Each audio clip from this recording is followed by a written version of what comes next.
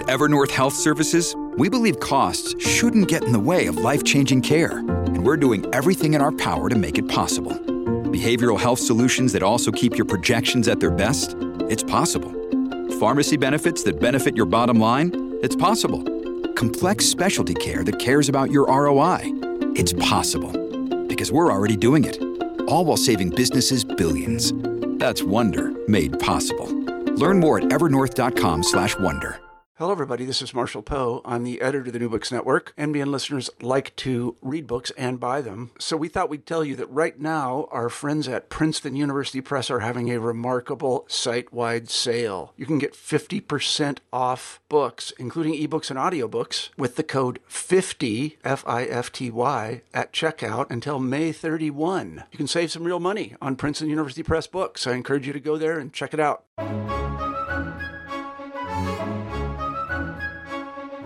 Hello everyone, and welcome back to New Books in Christian Studies, a channel on the New Books Network podcast.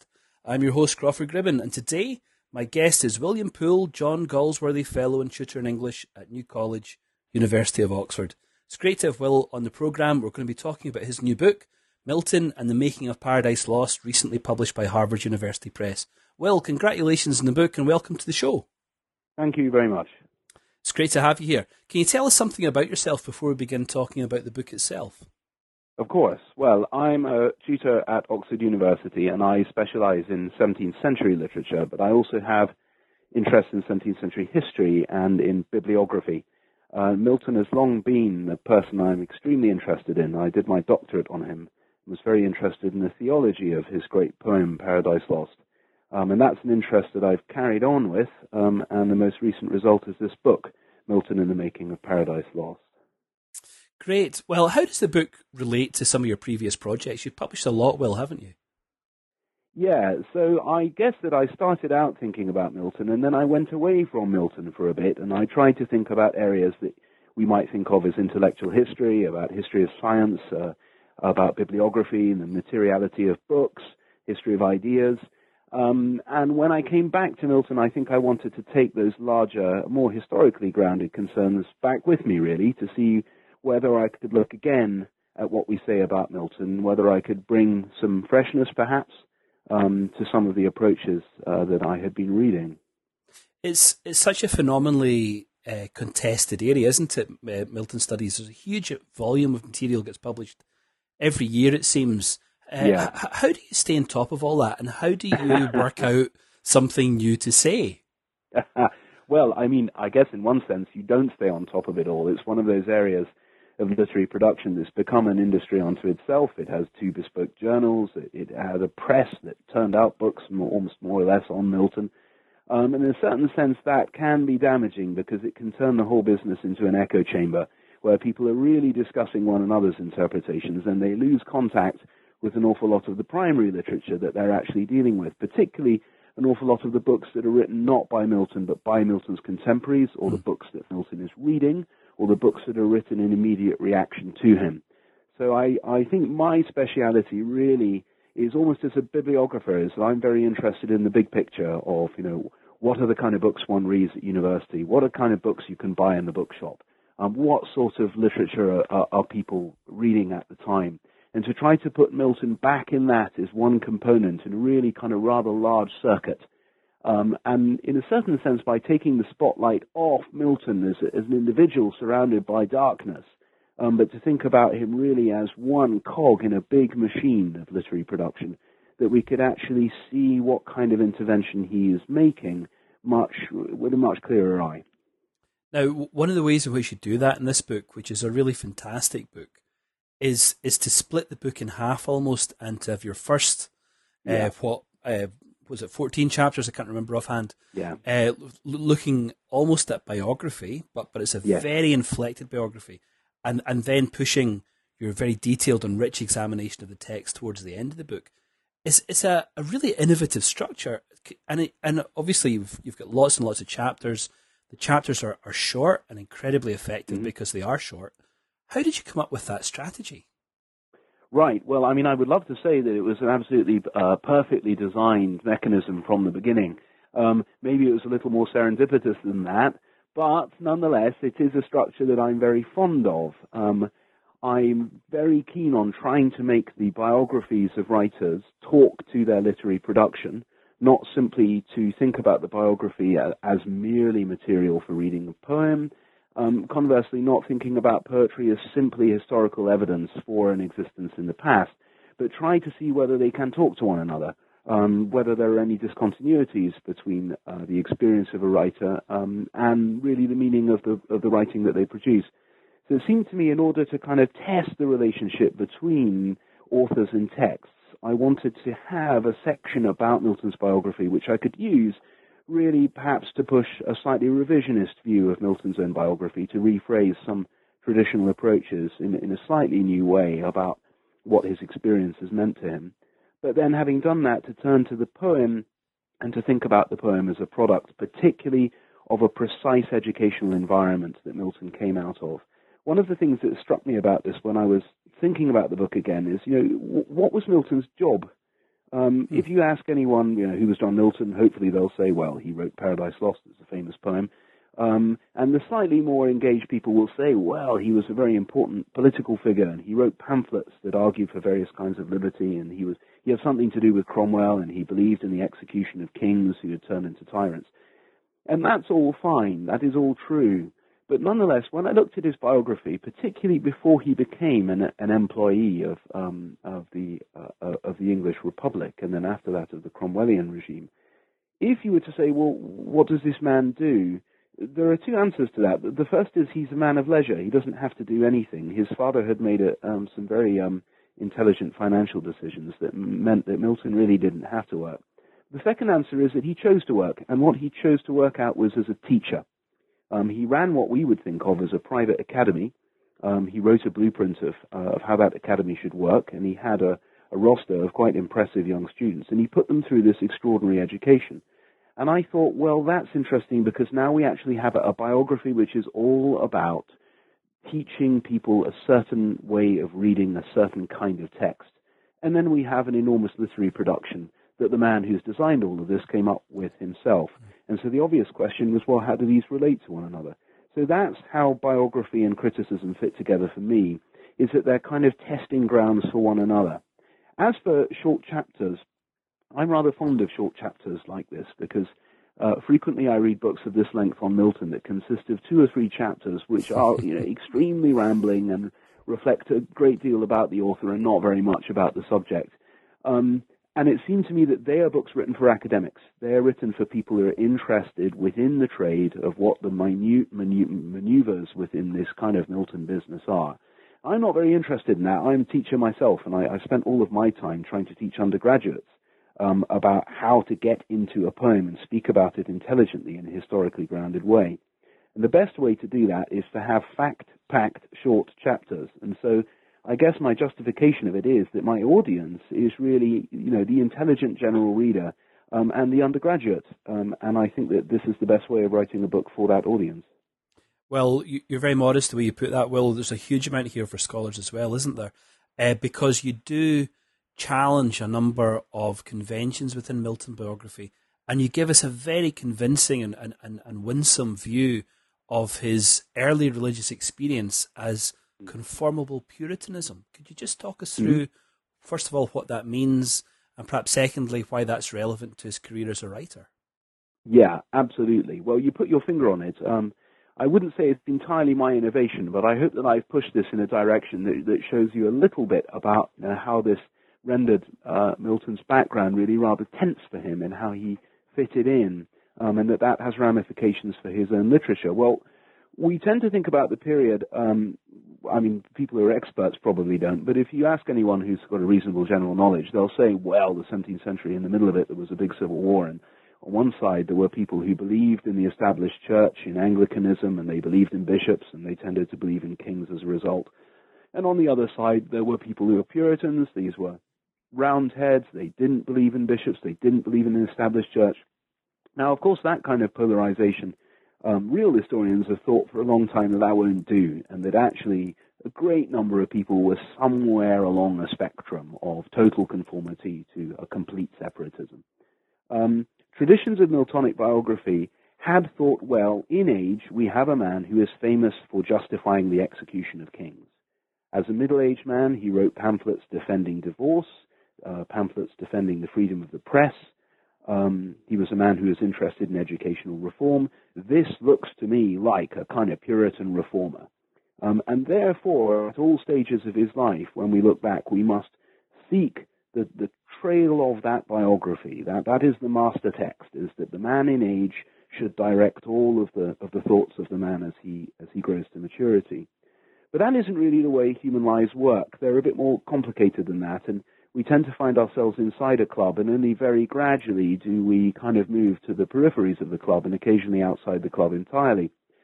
The category of conformable Puritan was invented to express, to give a term for the identity of the people who still remained within a national church. They were still people who believed that it was a good idea to have a national church, but that they themselves wished it to be reformed from within.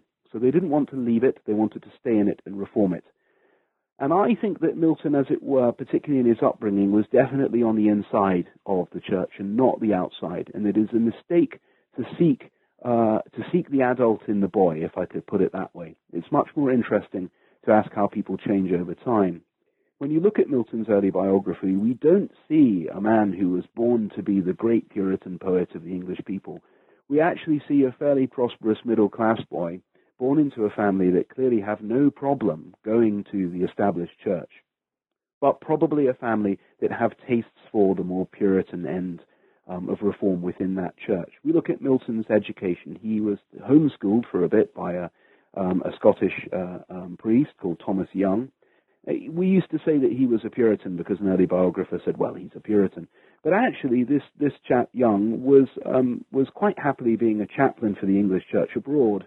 This was probably because he, too, wished strongly for reform within the church, but was nonetheless a conformable member of that church. That background for Milton is somebody who wanted to reform systems from within, or at least started out as someone who wanted to reform from within. Seemed to me a rather important corrective to a rather simplistic tradition that wanted to see Milton as always a kind of Puritan hero. I think that human biographies are more complicated than that. There's, for all that there's diversity and growth and change in his religious opinion, one of the things that Milton always believes in, as you show, is himself. And you describe beautifully those early ambitions to write a great national epic. Yeah. His tour of Italy, his being recognised in Italy as a writer of extraordinary promise, if not achievement. If you look at those epigrams that you describe, can you tell us about this ambition to write an epic? Why, if we can answer this, how it began, how it was expressed, how early this emerged, and perhaps how surprising this might have been? Yes, that's a very good question, because it's not often that we have an author that starts out their literary career saying that they're going to write the national epic, and nothing happens for a few decades, and then all of a sudden there it is. I mean, I've always thought of this as the most extraordinary kind of check written and then cashed in literary history. How does this come about? Well, rather incongruously, what we know is that Milton, as a young man, had toyed with the idea of writing an epic. I'm sure lots of ambitious young men writing poetry do think that. They don't think that they're going to write little verses for the rest of their life. They think, what's the big project that I'm gearing myself up to? Milton, I think, really from his late teens, thought that somewhere along the line there would be a great work or two. He wasn't quite sure what they would be about. He wasn't quite sure what genre they would be. He gradually started thinking, well, I need to write an epic, and what do you write an epic on? You write it on the sort of nationally interesting stories. So what nationally interesting stories have we got? We've got the Arthurian legends. And actually many of his early references seem to suggest that what he's going to do is write an epic on Arthurian themes, and that would be his contribution to that genre. At the same time, he also thinks that really good writers write plays. And we know from the late 1630s, probably around about 1639 or 40, he starts writing down lots and lots of ideas for dramas. Now, what do you write a drama about? Milton, I think, is a kind of at the Puritan end enough not to see himself as writing for the popular stage, which at that point is about to be shut by the Long Parliament anyway. So he thinks of a slightly more humanistic form of drama with some kind of morally improving subjects. What could be more morally improving than episodes from the Bible or from the deep English historical past? So he writes down a series of stories from the Bible that could be turned into plays, and one of them he calls Paradise Lost. So we've got a situation where you've got a man who wants to write an epic, but he thinks it might be on Arthur, and the same man wants to write a play, but he thinks it might be on the Fall. And then at some point, he realizes that what he needs to do is combine these projects and cut the extraneous bits off. Yes, I will write an epic, but it won't be on Arthur, it will be on the Fall. And I think that that's the kind of crucial aha moment in his development. We're not quite sure when this happens, but the take-home point from this really is that he starts out writing the thing that we think of as Paradise Lost as a play. And we actually know from one of the earliest biographers that serious chunks of this existed somewhere in the 1640s. When he was a schoolmaster, he recited a section of this play to one of his students, actually his nephew, his first biographer. And it is very obviously a soliloquy given by Satan in the text we think of as an epic poem, Paradise Lost. So Milton first tells us that he's going to write this poem, by us, I mean a kind of reading public, actually in a pamphlet war in the early 1640s. He's been in Italy, and I think he's encountered Italian literary societies, and these excite him because nothing exists like this in Britain at the time. And Milton is culturally in love with the Italians, even though he doesn't like their religion. But Milton thinks, wouldn't it be lovely if I could go back home and there was a literary salon in which people kind of stood up and recited their most recent compositions. And he went to several of these and he recited his own. And I think he came back from this trip in the late 1630s all fired up with the possibilities of really making it as a literary sensation. And the Italians loved him. It's unusual to find an Englishman who spoke both Italian and Latin so well as Milton did. And so he came home having been seriously patted on the head by the Italians, and he was ready to go. But what he found when he got back was a country in turmoil, a country worrying very strongly about whether we should have bishops or not. And Milton put down the pen in his right hand, as he put it, the poetry pen, and he picked up the pen in his left hand, this is his phrase, which is his prose pen, and he started writing pamphlets that intervene in this debate. This is where something peculiar happens. Milton could really, in some senses, have decided to defend the status quo. He could have said, well, look, I'm a relatively well-off middle-class boy with a nice education. I've been educated really kind of within the church. And I could say to the people who are trying to turn everything upside down, reform is one thing, but destruction is another. Let's not destroy things. But actually, Milton went to what we would think of as the kind of left side of the argument, is that Milton said, no, actually, we should get rid of bishops entirely. We should destroy this order and all the political power that they have. This is when we start seeing Milton becoming closer and closer to a radical Puritan. And this didn't go down well at all with people who bothered reading such pamphlets, and he was attacked. And he was attacked personally, as people did in pamphleting at the time. And his attacker said, well, you don't want to read this pamphlet by this young man, John Milton. He's a dreadful chap. I remember him at Cambridge. He was only interested in going to the pub and going to see plays and hanging around with women. And none of this is true, of course. And Milton is utterly stung. He had very, very thin skin.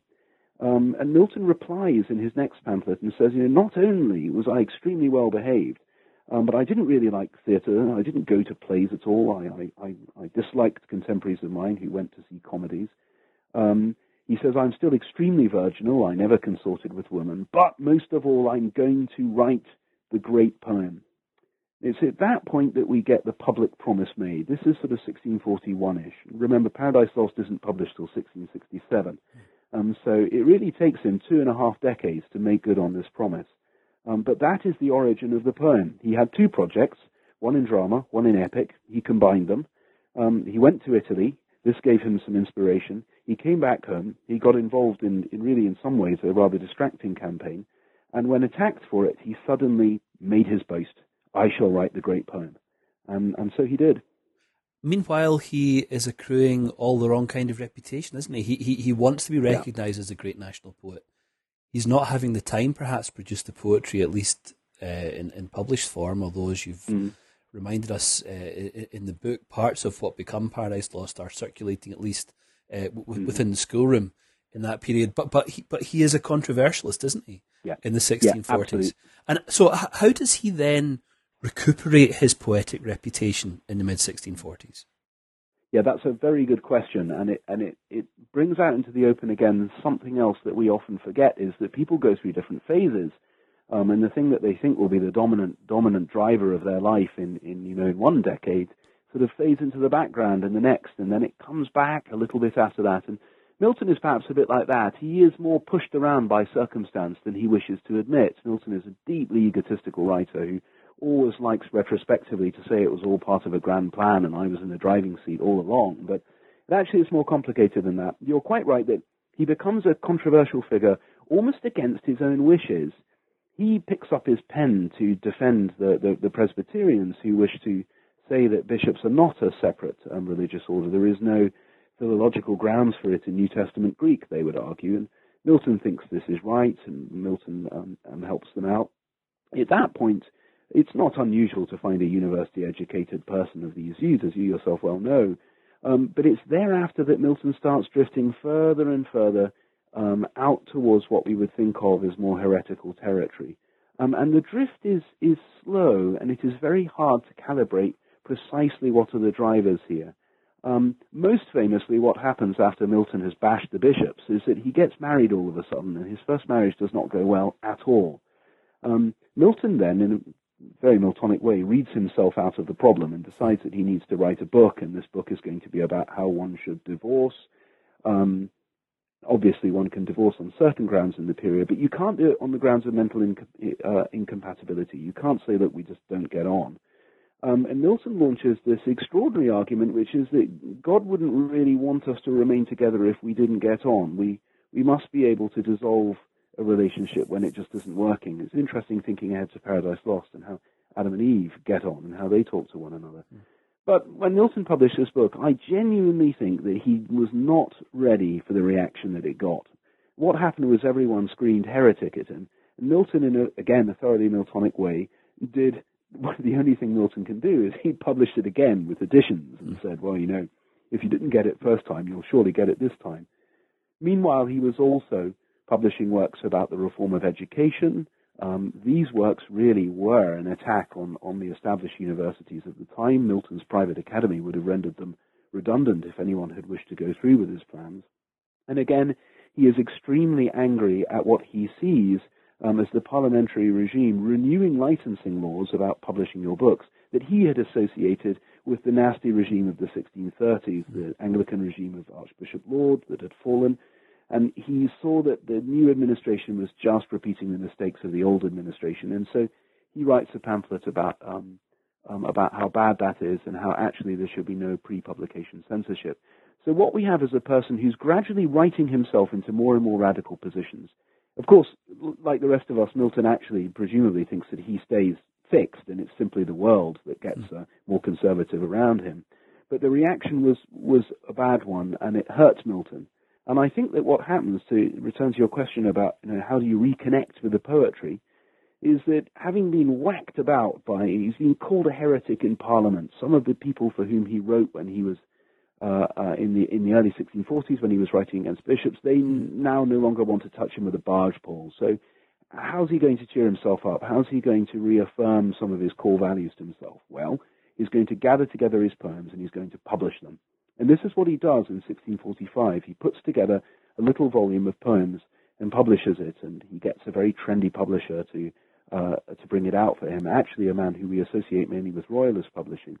And as you turn over the leaves of this little book of the poems that he publishes in very late 1645, maybe early 1646, we're struck by actually how cavalier Milton's managed to make himself sound. There are poems he'd written as a young man on lamenting the death of bishops, poems he'd written actually on the death of a Roman Catholic aristocrat, poems he'd written as a Cambridge undergraduate. All of this sounds like cavalier poetry.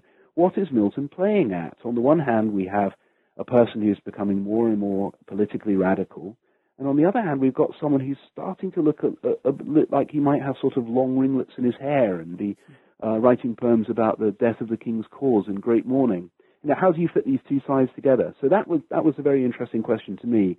And some of it, I think, was that Milton thought that his poetic vocation was more important than political partisanship, and that he wanted to reconnect with this vocation by looking back at all the poems he'd written in the 1630s, gathering them together, and saying to his audience that I am various. I have gone through various phases. When I was a student, I wrote this poem. lamenting the death of a kind of promising Anglican clergyman, and here's another lamenting the death of a university figure. But that's okay. Poets change over their careers, and my entire career is important. So I think that to return to an earlier comment you made, is an interesting point about how to fit biography and poetics together. Milton, I think, thought that his vocation as a poet was bigger than the individual moments of his biography, and that his poetic portfolio was allowed to witness to a kind of more capacious, more contradictory identity than perhaps biographers themselves like. We like to follow the fiery track of the idea through a person's career. But I think that Milton was various, and that his 1645 poems were really trying to say to himself as well as others, I may be the man who defended divorce, I may be the man who defended the freedom of the press, but look, I also write these beautiful masques, I write these beautiful sonnets. I am a proper late humanist intellectual, and I have very various thoughts, and I'm allowed to have them. So Milton is generically various, as you've just described. When does he, or how does he become religiously various? Yes, well, now that is another very interesting question, and it's one that exercises people who worry about how to put biography and text together.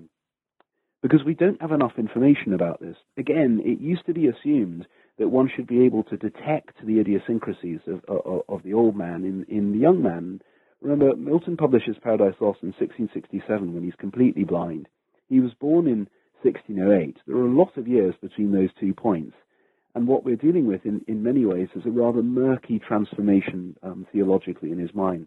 Well, if I was going to make a guess about it all, what I would say is that Milton was actually educated in Cambridge University under peculiarly Arminian tutors, and in a kind of rather Arminian background. Now, what do I mean by that? The two standard positions that people talked about at the time in theology were Calvinists versus Arminians. To put it extremely crudely, the Calvinist is somebody who thinks that God gives us grace and we don't earn it for ourselves, and that therefore it may follow that God has all worked it out from the beginning and that there is no such thing as free will. An Arminian will say, no, we win grace for ourselves. God offers it, but we have to take it, and as a result, therefore, we must have the free will to do that, and therefore there is no predestination. Now, as you all know, that is an extremely crude way of putting it, but the interesting thing with Milton is to work out where he stands on this, because Paradise Lost is very obviously an Arminian epic. Milton is so convinced that free will is the only way of making moral sense of our actions that he brings God himself on in Book 3 of his epic, who argues in extremely stentorian terms that free will is really the only model by which God himself can be exonerated from the charge of having created evil. How early on did Milton believe this? One used to think that he was brought up in a fairly Puritan background, and whether we want to call that conformable or otherwise, the odds would be that he would have had a Calvinist upbringing.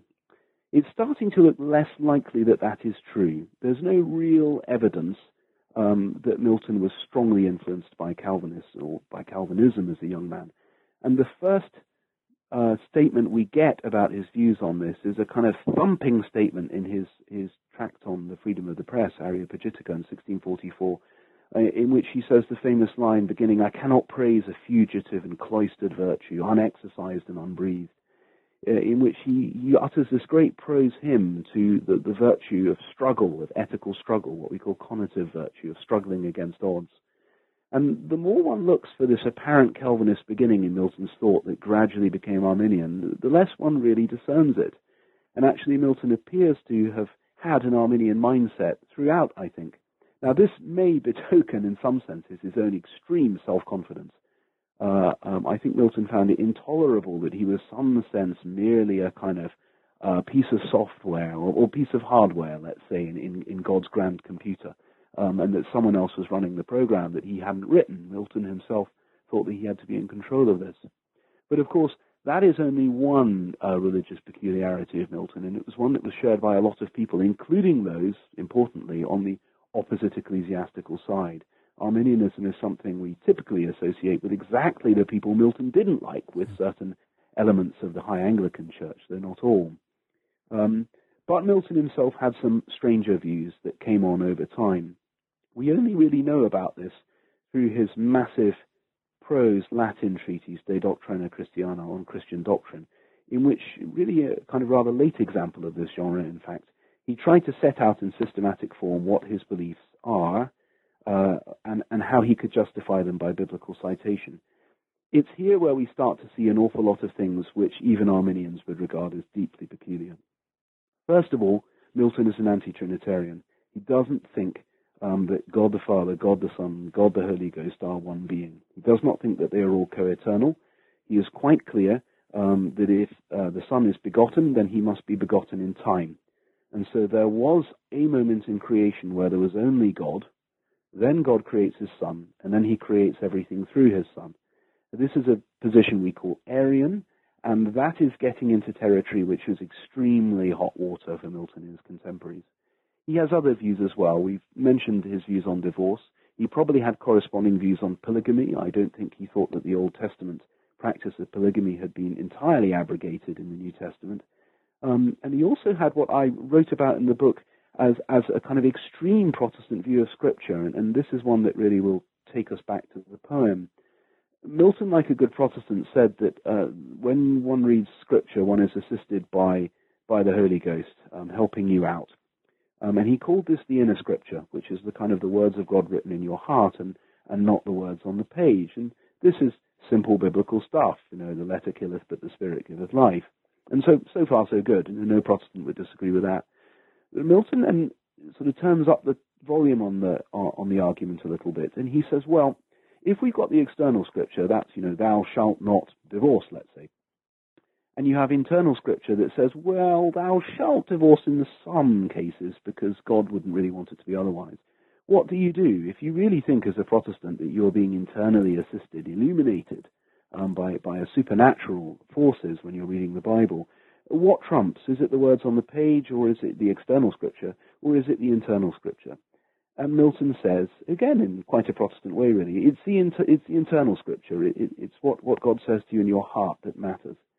But this produces a problem. What happens when the two are in collision, when you read something that you don't agree with? Milton is quite clear that in those situations, the human exegete, as long as they are assured that God is assisting them, has the power to override external Scripture, to rewrite Scripture, as it were. I got very interested in that heresy, if you want to call it that, because it seemed the ideal state of mind to be in if one wanted to write a biblical epic, that one was then going to ask for divine assistance to write. In a certain sense, it gets us across the bridge from theology to literary practice, where Milton writes a poem which in some senses he believes to have a relationship to Scripture. He believes he is inspired, and he believes he has a kind of model of biblical criticism that responds to that he is in some sense rewriting the Bible. Now, in the book when you describe this, Will, you gesture towards Quaker context, the similarities in Quaker theology for that kind of argument, isn't there? And it's striking as well, you remind us of this in the book, that a number of Milton's closest associates, those with whom he shares his published or is not yet published work early on, are themselves Quakers. Is it possible for us to map Milton onto any of the available theological communities in England at that time? Yeah. So that again is a very interesting question about where are we to place the late Milton. Most of the changes that I just described, you asked me, can we put a number on this? Did this happen in 1645? Did it happen in 1658? Whatever. Most of the time we just don't know. We think that the De Doctrina was taking form somewhere around the Restoration. Paradise Lost is taking form roughly at the same time, and that is one reason why the theologies of both are so closely intertwined. But we don't know whether that reflects a position that Milton had been in for some time, or whether really it was the act of assembling all of this that gradually kind of pressed his thoughts into this direction. In other words, are we looking at a mobile, dynamic process, or are we looking at a series of opinions that Milton had reached some time ago?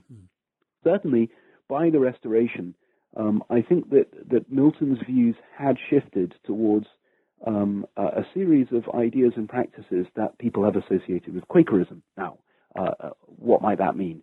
Well, Milton doesn't appear to go to church. He doesn't seem to think that actually participating in any liturgical context is necessary for belief and for the practicing thing of belief, and we might think that's a bit Quakerish. Milton has a view about the inner light that, when pushed very hard, starts to look a bit like what Quakers would say as well.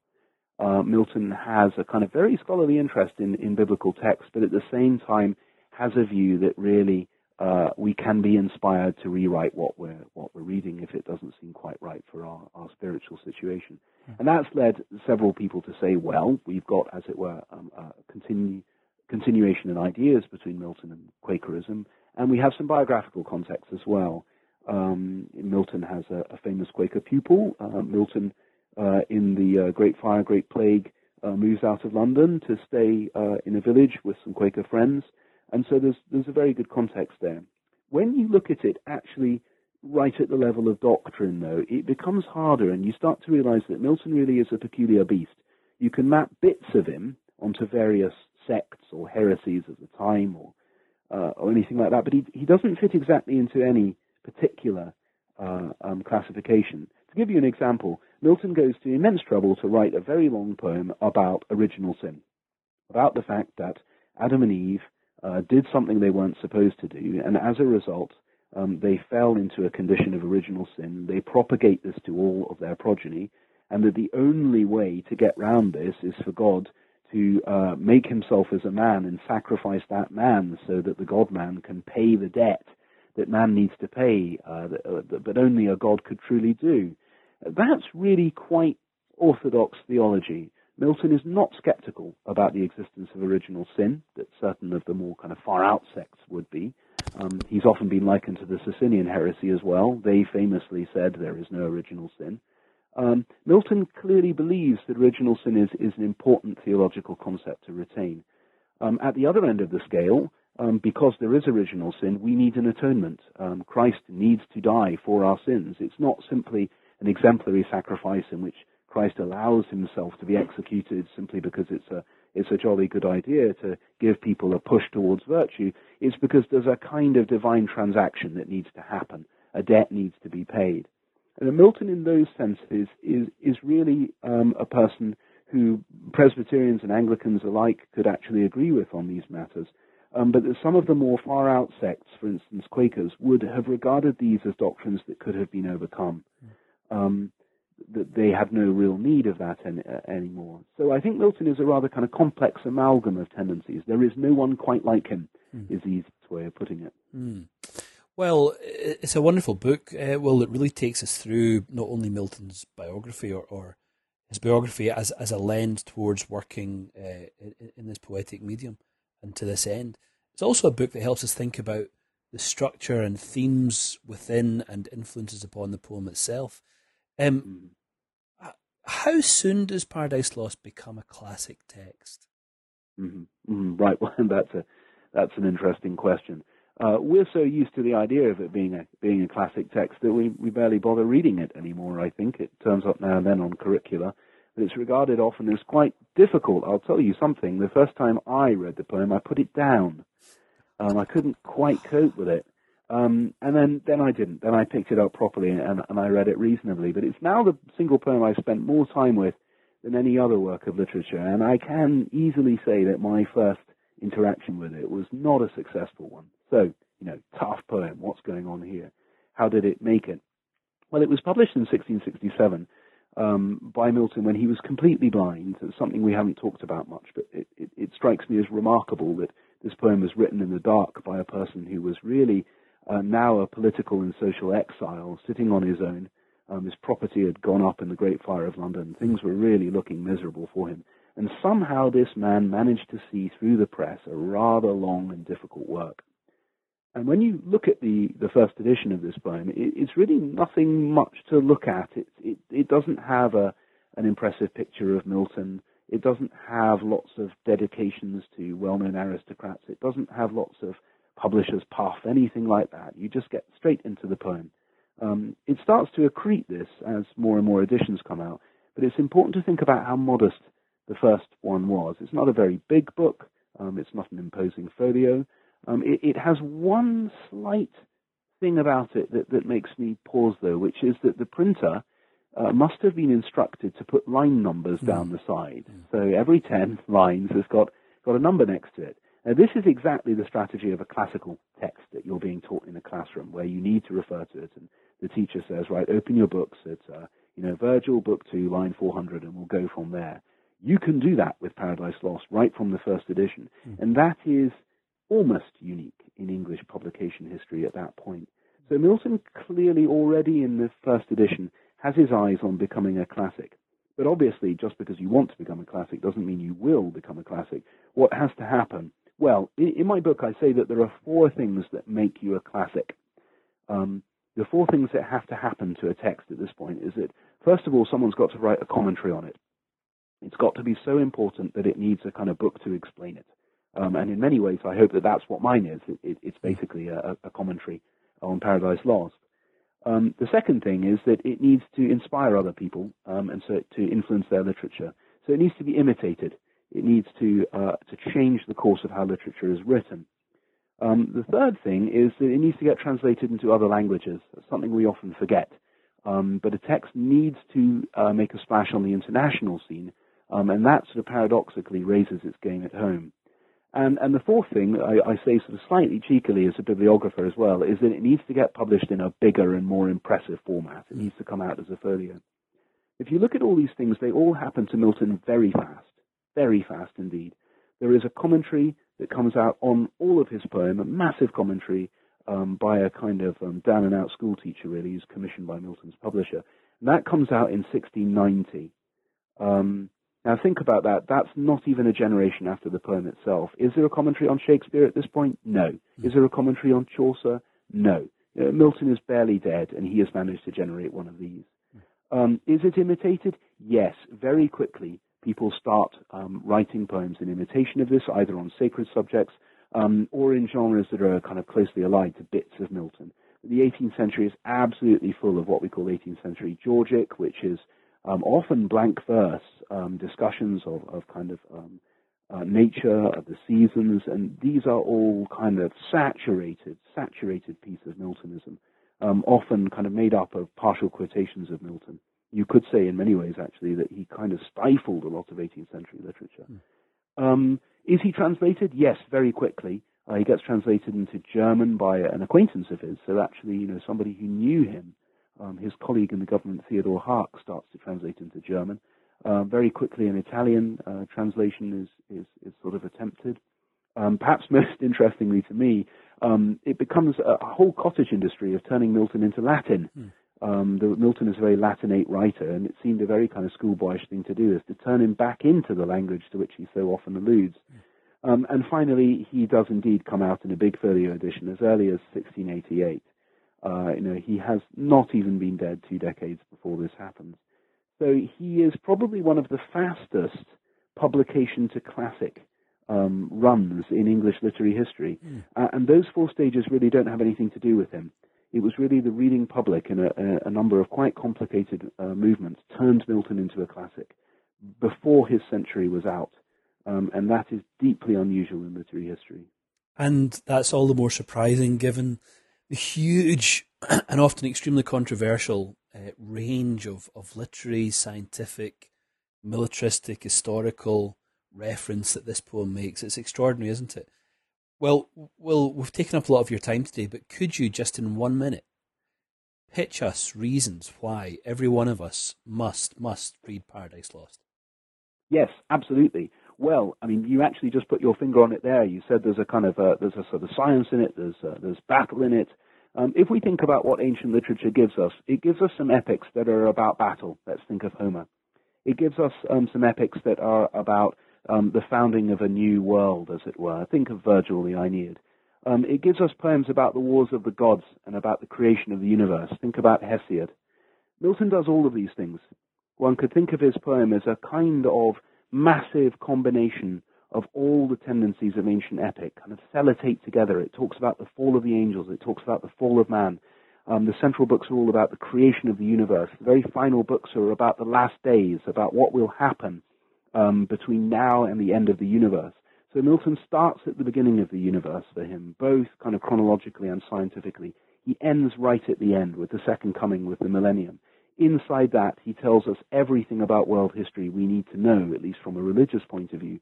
And he does that through really hijacking all the major ancient epics, all the major ancient forms, and pushing them into his poem. It's the most extraordinary takeover bid in Western literature we have. He kind of dominates literature by crunching it all up and turning it to something new. That is why it is, to my mind, the most significant piece of English writing we have. And I will say to everyone listening that your book, Milton and the Making of Paradise Lost, is now the essential handbook to understanding just exactly how you can make those kinds of arguments and why we as readers have to engage with this text. Well, thanks for coming on to the show today. Thanks for sharing your work, Milton and the Making of Paradise Lost, just published by Harvard University Press. It's a phenomenal piece of work. It's undoubtedly going to shape the field, but it's going to take the poem out to lots of people who've maybe never read it before as well. So thanks for your time and take care. Thank you. It's been very interesting talking to you. And thanks to everyone else for listening today. I'll see you next time on New Books in Christian Studies, a channel on the New Books Network podcast.